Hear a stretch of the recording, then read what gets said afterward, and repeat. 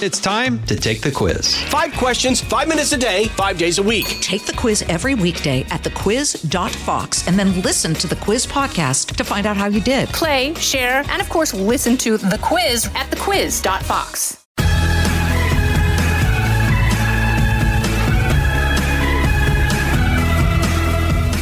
Okay, you guys have heard the saying, third time's a charm, right? How about the 10th time's a charm? I mean, if you wanted to start a business, would you quit trying after your third failure? How about your 6th disaster? No? Well, surely you'd quit after the 9th attempt, right? If it didn't work. Even if it did, but it wasn't really doing that well.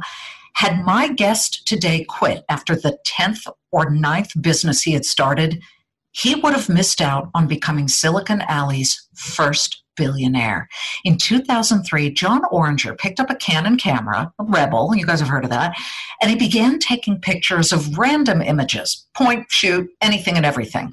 His idea was to create a website focused on providing stock photographs that wouldn't cost subscribers an arm and a leg per image to use. He started Shutterstock in his little one-bedroom New York apartment. Today, Shutterstock has more than 300 million royalty-free stock photos for you to choose from and more than 10 million video clips and music for licensing. He's Silicon Alley's first billionaire, but he didn't know that it was going to work out that way. So what kept him going? I'm going to ask John Oringer right now. Welcome to Everyone Talks to Liz. John, thanks for being here. Thanks, Liz. Great to be here. 10 startups? Are you a glutton for punishment? It's each failure you learn from, and it took a lot of learning to get to success. The interesting part of the whole story is that I didn't think Shutterstock was actually going to be the one that worked. Shutterstock was a side project. The other startups were software companies that I thought were going to be the ones that succeeded, but I needed images to promote those companies. So I started shooting those images myself. This was 2003. There weren't many places you can get royalty-free stock photos easily. So when I shot them, I put them on a website called Shutterstock and let anyone download them for a $10 a month subscription. Wait, so this is the classic necessity is the mother of invention. You needed images for companies that you had started and just needed to get going. So you started Shutterstock and that became the one? That's incredible. Right. We love to pick apart and deconstruct successful people, John, so that our listeners can really, see what makes them tick. Sort of as the Timex commercial says, take a licking and keep on ticking. But take me back to, 5-year-old John growing up in Scarsdale, New York. What were you like?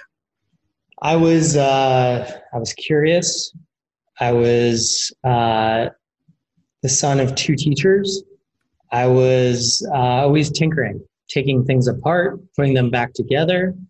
And over time, I learned that I wanted to build stuff. So that's what I did.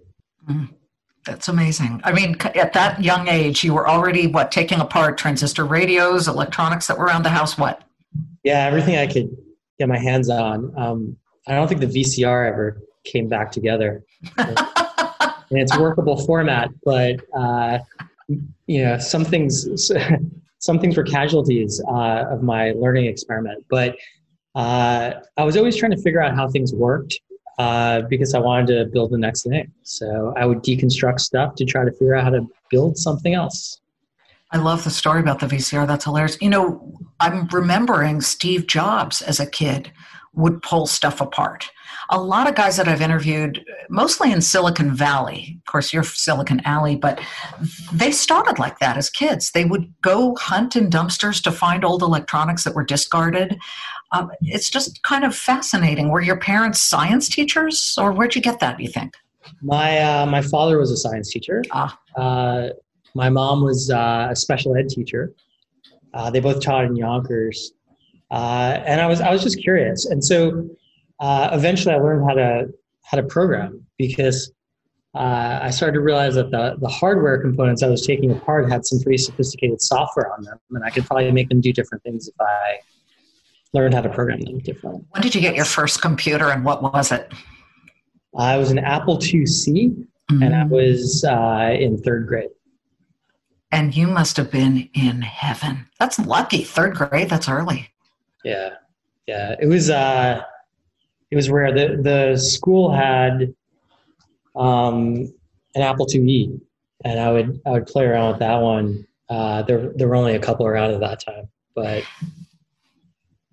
yeah. How old were you when you started your first business? Because, Warren Buffett, for example, started his first business at age 6. He was selling little packets of sticks of gum, juicy fruit, and he'd make a nickel profit. How old were you, and what was that first business? My first business was when I was a freshman in high school. I was learning how to play guitar, and I started taking lessons, and I realized, maybe I wasn't right about this, but I thought maybe if I was taking lessons, I could reverse it and teach. So I just put up posters around Scarsdale town offering up guitar lessons, and strangely, people took me up on it.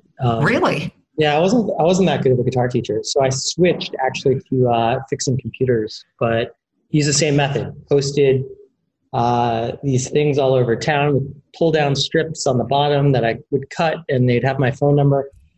They'd call our house. The phone was ringing off the hook because people didn't know how to fix their computers. So I charged like $30 an hour in high school, and would fix people's computers. That's a lot back then. I mean, you're in your 40s. It wasn't a million years ago, but $30 an hour. I mean, babysitting didn't pay that. Yeah. It was, it worked out well. I started to realize this was when I started to realize that people had these things that they needed to get some training on how to use them. Small businesses would contact me that were in the town. Individuals would contact me, and they would need some help. And I had been taking apart and putting together these things for so many years that by high school I was able to charge by the hour to teach people how to do it. Nice. My dad had a love of computers, but he really couldn't understand it. So there would always be these teenagers, these kids, these mini John Orangers. But so mini John grows up to go to Columbia. And tell us about some of those 9 startups.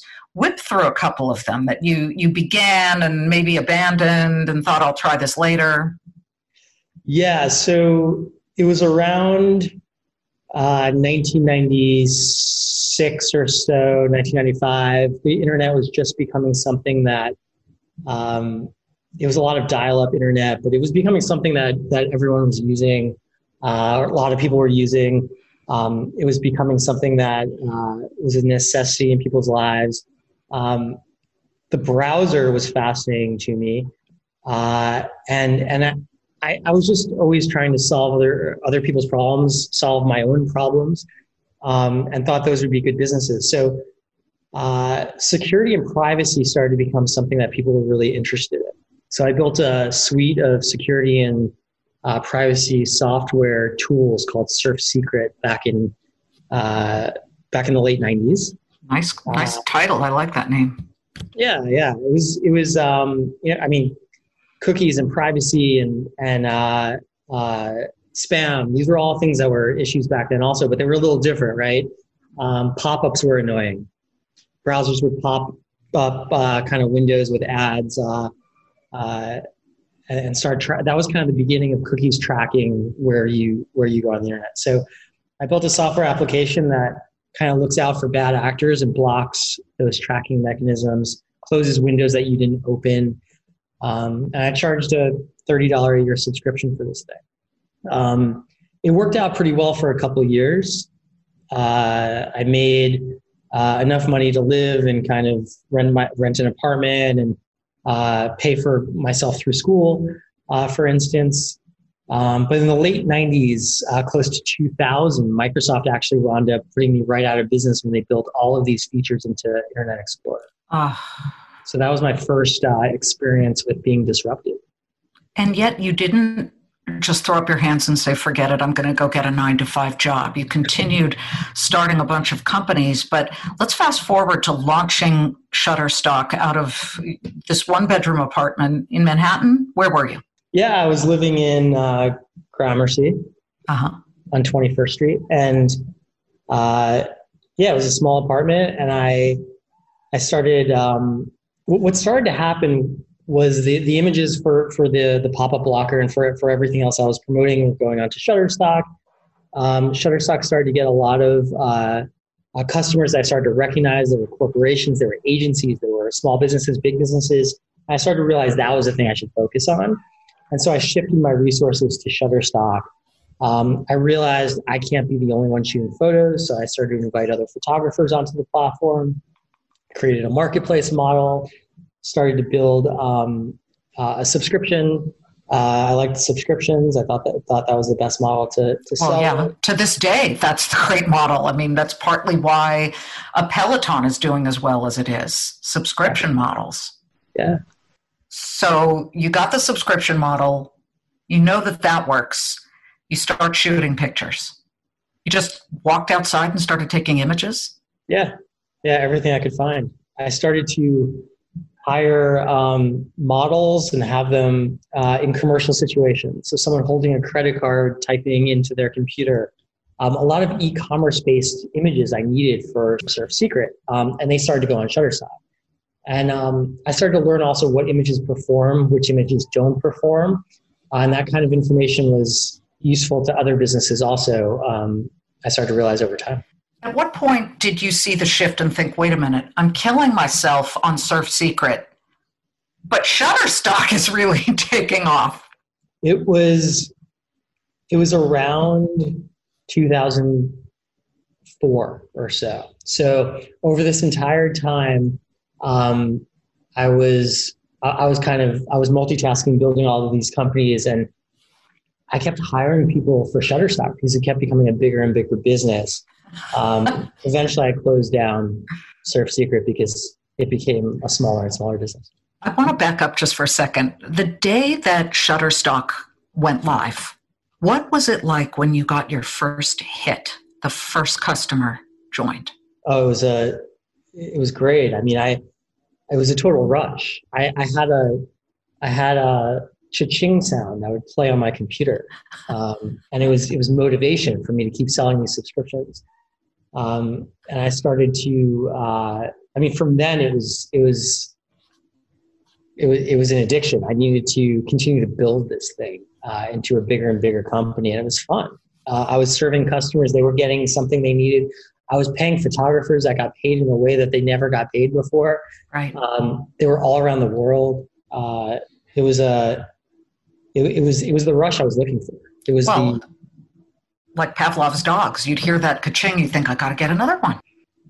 I was helping customers, right? And so it was about solving the problem that I ran into myself. When I started to realize I was doing that, it became a multi-dimensional kind of problem I was solving, which was a lot of fun. What was the most popular picture that you had shot that people were uploading, downloading, whatever the term is, most often in the beginning? I still have my photos up there, embarrassingly enough. I don't know why people keep buying them. They're not that great. There are much better photographers on the Shutterstock platform than me, but they were all e-commerce based, right? So they were people buying things or people checking out. There were people involved in commerce on the web. Those were the photos that became the most popular. You wore all the hats in the early days: customer service, web designer, programmer, marketer, receptionist. I mean, when did you realize, you know what, this is getting crazy? We need to expand. We need to have a place. We need to hire beyond what you had. Yeah, I was always wearing hats, doing all the jobs. But as I would get kind of stretched to the point where it was stopping me from building the business, I would then hire. So I would learn as much as I can. I would try to get as much out of my own work as possible, and then I would move that on to somebody else. And that was a pretty important part of the beginning of the company. Well, sure. I mean, knowing how to do all of the different jobs means so much, I think. You know, people scoff at starting in the mailroom, but at CAA, the big agency back in the day, if you got a job in the mailroom, that was a big deal, because from there, you worked your way up and you knew all of those echelons, those layers and levels, and it gave you an advantage. I mean, my first job as a production assistant at Channel 2 in Los Angeles, they told me, deliver the newspapers at 4 a.m. And then it was run teleprompter. To this day, now when I see something's wrong with prompter, people can't pull the wool over my eyes and give me some excuse as to why something didn't come up. I know, because I did that job. I mean, isn't there some value into all of that, right? Yeah, it's really powerful. I think back to those discussions with customers, even to this day, and it helps me navigate the business even at its size today. Being the first photographer, being the first customer service rep, talking to those early customers helped craft that product. That subscription photo marketplace product wouldn't exist if I didn't have those conversations. And today, the product is it's stronger than ever. And I still think back to those interactions. I want you, speaking of thinking back, to tell me, were there ever moments where you felt like throwing in the towel as you built Shutterstock? Yeah, there were. It was hard, right? There were buyout offers that I felt like I would be selling too short in the beginning. There were moments where we were creating an entirely new business model. We had to educate people on how the licensing agreements worked. We had to get photographers to sign up to sell their photos by subscription. There was a lot of resistance in the beginning from that. They were used to selling images one by one. These were all really difficult problems to solve and overcome and change huge populations of the marketplace, right? But we did it. And with hard work, you can build something really big. So we continued. This is Everyone Talks to Liz, and we'll be right back. We're driven by the search for better, but when it comes to hiring, the best way to search for a candidate isn't to search at all. Don't search, match with Indeed. If you need to hire, you need Indeed. Indeed is your matching and hiring platform with over 350 million global monthly visitors, according to Indeed data, and a matching engine that helps you find quality candidates fast. Ditch the busy work. Use Indeed for scheduling, screening, and messaging so you can connect with candidates faster. Join more than 3.5 million businesses worldwide that use Indeed to hire great talent fast. And listeners of this show will get a $75 sponsored job credit to get your jobs more visibility at Indeed.com/Clayman. Just go to Indeed.com/Clayman right now and support our show by saying you heard about Indeed on this podcast. Indeed.com/Clayman. Terms and conditions apply. Need to hire? You need Indeed. Did competitors try and kill you? I think about every time a disruptive business comes into play, Airbnb, the hotel industry got desperate. They saw Airbnb as stepping on their air hose, and they were going to fight like hell no matter what it took to kill Airbnb. They did not, because great ideas just tend to flourish. I mean, Getty Images was already out there. There are all these other companies. Did they try and squish you? Yeah, of course they did. When I started Getty was a formidable leader in the space, and today we're getting close to being the same size as they are. Took 15 years, but now in some ways, we sell more images than our competitors do every year. So selling many images per second is a really powerful thing. Yeah. Shutterstock does that. Shutterstock went public in 2012. A friend of this podcast, Steph Paterno, the co-founder of the .com era darling, theglobe.com, he was one of my first guests on this podcast. His memory of the T-Glow IPO, he said, was feeling like he was going to throw up. He was so incredibly nervous. Reach back to the day that Shutterstock IPO'd. What was that like for you? Yeah, it was exciting, and it was an intimidating experience as well. We rang the bell of the New York Stock Exchange. I watched the stock open for the first time that morning. it was really exciting. The entire population, the entire Shutterstock employee base was outside and inside the New York Stock Exchange. It was really exciting. Nice. But at the same time, we realized we had a lot to do. Every company goes through this. When they go public, they have to mature very fast. And we did as well.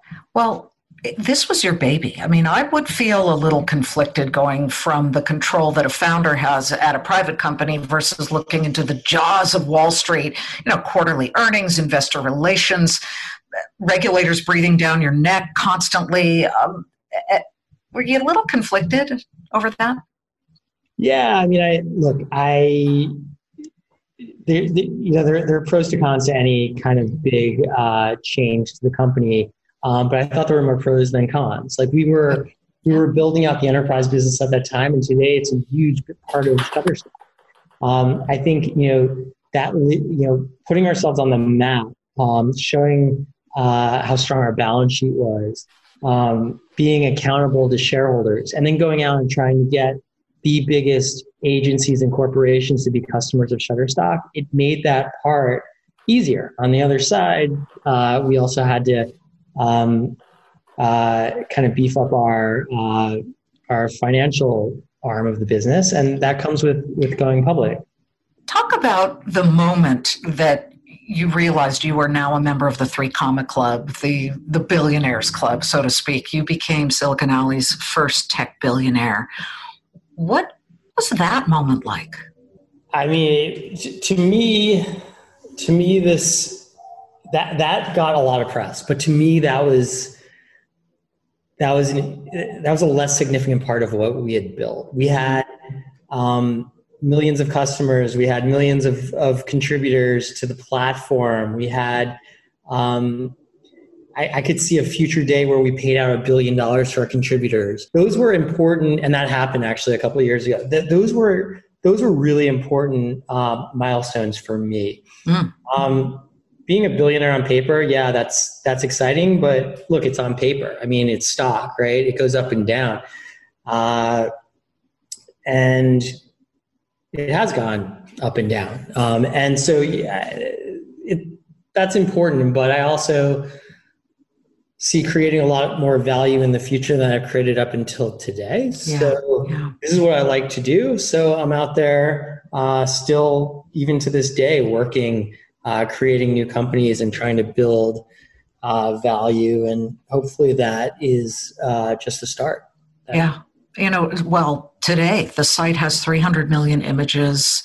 You add 200,000 images a day? I mean, critics bemoan the proliferation of camera phones and how classic, thoughtful photography, the famed Henri Cartier-Bresson or Robert Capa, Diane Arbus, Irving Penn, Robert Mapplethorpe, that it's a lost art of spending hours in a dark room developing the pictures that matter. How do you view the evolution of camera phones and the digitization of photography? I think the democratization of photography is an amazing thing. It's made it, I mean, it used to be that you would need to book time in a dark room. You would need to buy expensive and dangerous chemicals. You would need to print on paper that was expensive, and often you'd have to throw away and keep trying over and over again to get it right. Today, it's built into everybody's device in their pocket. And there's more pixels in these little lenses and cameras than existed on the black and white 35 millimeter film that the classic artists you just mentioned were using. I think it's amazing that there's so little friction between someone thinking about that as a hobby and actually doing it today. It used to be that you would have to go through so many different steps in order to produce this quality of art. And today anybody can do it. It's created a lot more imagery. It's created a lot more photographers. There are people that wish that they can go back in time, but it's impossible. We can only move forward. And today, I think the photography art form is much different than it was in the time that the artists you just mentioned produced art. But it's still art. I mean, you can still produce amazing stuff with these cameras. It's thrilling to me. I think it's amazing that anybody can do it today. You recently stepped down as CEO of Shutterstock after all these years, 16 years. Tell me what your passion is now, because I hear you're moving to Miami, that you've bought a mansion there, and you can't get that entrepreneurial spirit out of your blood, right? So what are you doing in melding the two? Yeah, we moved to Miami a month ago, and I stepped down as CEO into executive chairman of Shutterstock. So I spend half my time on Shutterstock now. I spend the other half of my time building businesses. So making several investments with some business partners of mine, and also thinking about what companies we could start. I don't plan on being CEO again, but I will be executive chairman if anybody wants to be CEO and it makes sense, and I'm willing to fund them on that idea, which we've done a few times now. So we have a few startups. They're kind of in stealth mode, but I think they can be amazing companies. They're people I've met over the years that I think could be amazing entrepreneurs, and I'm doing it down here in Miami. Lately, we've covered a lot of young instant tech billionaires. Thomas Healy, the founder of electric truck powertrain company Hyliion. Austin Russell. That kid quit Stanford as a freshman to take the Peter Thiel money, right, and start his own company. He started the autonomous vehicle LiDAR maker Luminar. He became, on the day that company went public last week, the world's youngest self-made billionaire. You have the benefit of experience and hindsight. What would you love to tell these new kids on the block that you wish somebody had shared with your younger self? I would. So the first one is hard, but I would be careful not to be overconfident on the next ones. If you did that, if you created that, you're probably going to want to continue. Look, there's some luck to this, and there's some skill to this, and there's a lot of hard work to this.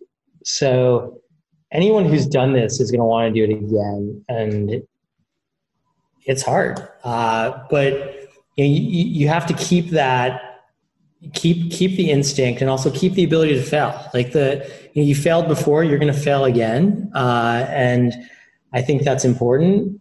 Even today, we pivot on ideas all the time in this incubator that I'm building.